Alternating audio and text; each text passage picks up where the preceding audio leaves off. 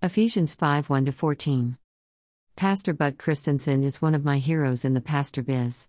He was the director of Nebraska Synod Prison Ministries when I served in Lincoln. He touched the lives of hundreds of men during his decade of service there.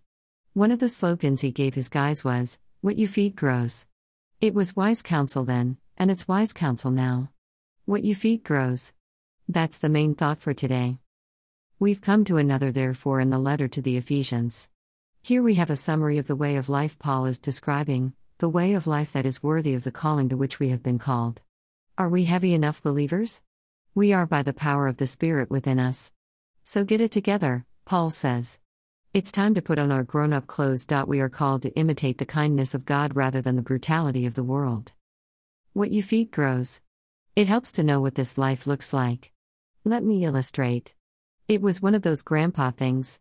We were giving our granddaughter a desk for her birthday. Of course, some assembly was required. The instructions could just as well have been written in Babylonian as far as I was concerned. I couldn't make heads or tails out of them. "Let me see the box," I said in frustration. On the carton was a picture of the desk, fully assembled. Fortunately, it was at just the right angle for the insight I needed. After that, the desk went together in minutes and all was well. It's good to see what we're supposed to be doing before we do it. We get just such a picture here at the beginning of Ephesians 5. After some pretty specific instructions in the second half of chapter 4, we get more of the big picture at the launch of this chapter. In fact, we get the biggest picture of all. Therefore be imitators of God, as beloved children, Paul writes. Look to God's kindness and love for the picture of how to live your life in the Messiah. If you want more detail, then live as the Messiah loved us and gave himself up for us. That is a pleasing offering to God. It's important to catch the therefores in Paul's letters. And it's imperative to notice the buts as well. The fact that this line probably made you giggle is a support of Paul's argument here. What you feed grows. Our thinking, language, even our jokes can fill us up with darkness where there should be light. Edmund Gwenn played the character of Santa Claus in the movie Miracle on 34th Street. George Seaton visited Gwen, whom he called Teddy, while Gwen was on his deathbed. "All this must be terribly difficult for you, Teddy," Seaton said. Gwen smiled. "Not nearly as difficult as playing comedy," he answered cheerfully. "It's from that exchange that we get the quip, dying is easy. It's comedy that's hard." Most humor these days bounces between stupid and mean. It wasn't much different in Paul's time.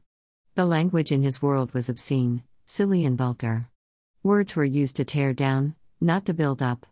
What you feed grows.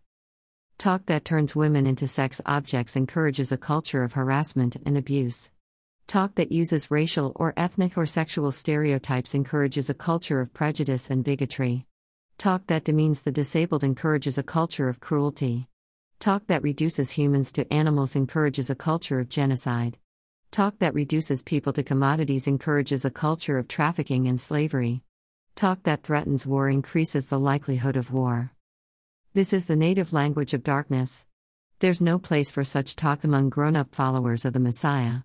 It's not that we are opposed to fun and laughter in the church. Were you here for Holy Humor Sunday? We have fun pretty much every Sunday here in one way or another. What you feed grows. The pastor here has even been known to tell a joke or two. For example, a man always fell asleep in church because the preacher was so long-winded. The pastor gave one of the deacons a stick to hit the man over the head every time he fell asleep. Once the man dozed off, the deacon tapped him on the head and woke him up. A few minutes later, he started dozing again. This time the deacon hit him a little harder, again waking him up, but only temporarily. When he fell asleep the third time, the deacon hit him so hard he knocked him out of the pew and onto the floor. The church member was heard to say, "Hit me again." I can still hear him preaching. If any of you requires that service, please raise your hand so the ushers can help you. In fact, we are called to be wide-awake Messiah followers. We use our language to live for the praise of God's glory. We are to be conscious of our words as well as our actions. Paul quotes a hymn verse that early Christians used in their worship. Maybe he gave them an earworm to remind them of the best way to use language. What you feed grows. Worship is a way to feed the best in us. Be filled with the Spirit, Paul concludes, as you sing psalms and hymns and spiritual songs among yourselves.